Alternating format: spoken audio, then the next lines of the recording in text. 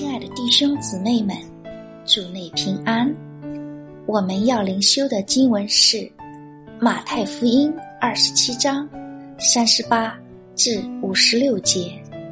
经文如下：当时有2个强盗和他同钉十字架，一个在右边，一个在左边。从那里经过的人讥诮他，摇着头说：你这拆毁圣殿3日又建造起来的，可以救自己吧。你如果是神的儿子，就从十字架上下来吧。祭司长和文士并长老也是这样戏弄他，说他救了别人，不能救自己。他是以色列的王，现在可以从十字架上下来，我们就信他。他依靠神，神若喜悦他，现在可以救他，因为他曾说我是神的儿子。那和他同定的强盗也是这样的讥诮他。从午正到申初，遍地都黑暗了。约在申初，耶稣大声喊着说：以利以利，拉玛撒巴各大尼，就是说，我的神，我的神，为什么离弃我？站在那里的人有的听见就说，这个人呼叫以利亚呢。内中有一个人赶紧跑去，拿海蓉蘸满了醋，绑在苇子上送给他喝。其余的人说，且等着，看以利亚来救他不来。耶稣又大声喊叫，气就断了。忽然殿里的幔子从上到下裂为2半，地也震动，磐石也崩裂，坟墓也开了，已遂圣徒的身体多有起来的。到耶稣复活以后，他们从坟墓里出来，进了圣城，向许多人显现。百夫长和一同看守耶稣的人看见地震并所经历的事，就极其害怕，说这真是神的儿子了。有好些妇女在那里远远地观看，他们是从加利利跟随耶稣来服侍他的。内中有抹大拉的玛利亚，又有雅各和约西的母亲玛利亚，并有西庇太2个儿子的母亲。亲爱的弟兄姊妹们，这就是我们今天的灵修经文。下面让我们一起来思想今天灵修的主题：被彻底弃绝。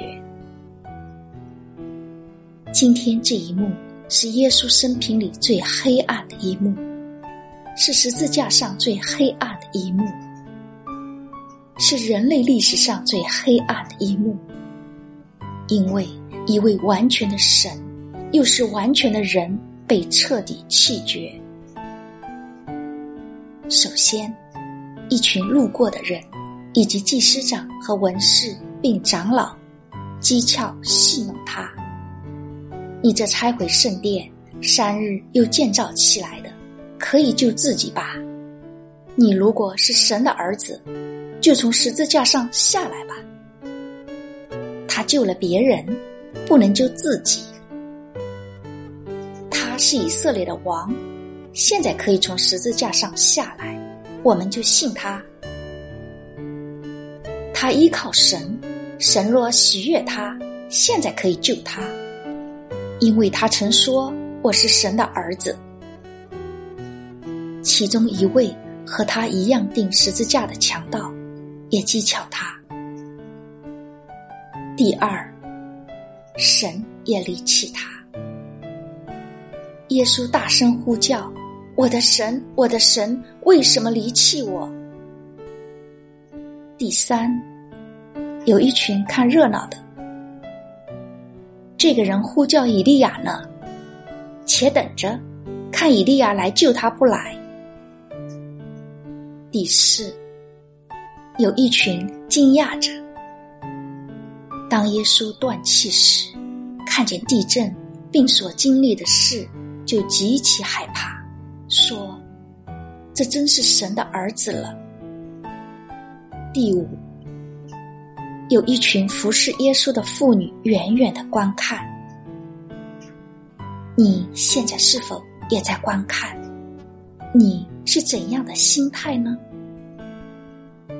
这里，耶稣被彻底弃绝了。但耶稣被彻底弃绝，不是因为他自己，乃是因为我们。原来，我们是应该被弃绝的，因为我们的罪孽应该被公义的律法和审判所弃绝。耶稣这里所承受的，原是我们这些真正的罪人所应该承受的。这是多么大的恩典啊！今天我们接受耶稣住在我们心里，成为我们救主，就是已经领受了这么大的恩典。这样恩重如山的耶稣住在我里面，我不要再得罪他，纵然有得罪的地方，我也要向他悔改，求他帮助我，不要再继续犯罪。今天如果我在被伤害，在被离弃当中，不要忘记耶稣曾经被彻底弃绝，他能体谅我，并且他已经得胜，从死里复活，因他受的刑罚，我们可以得平安。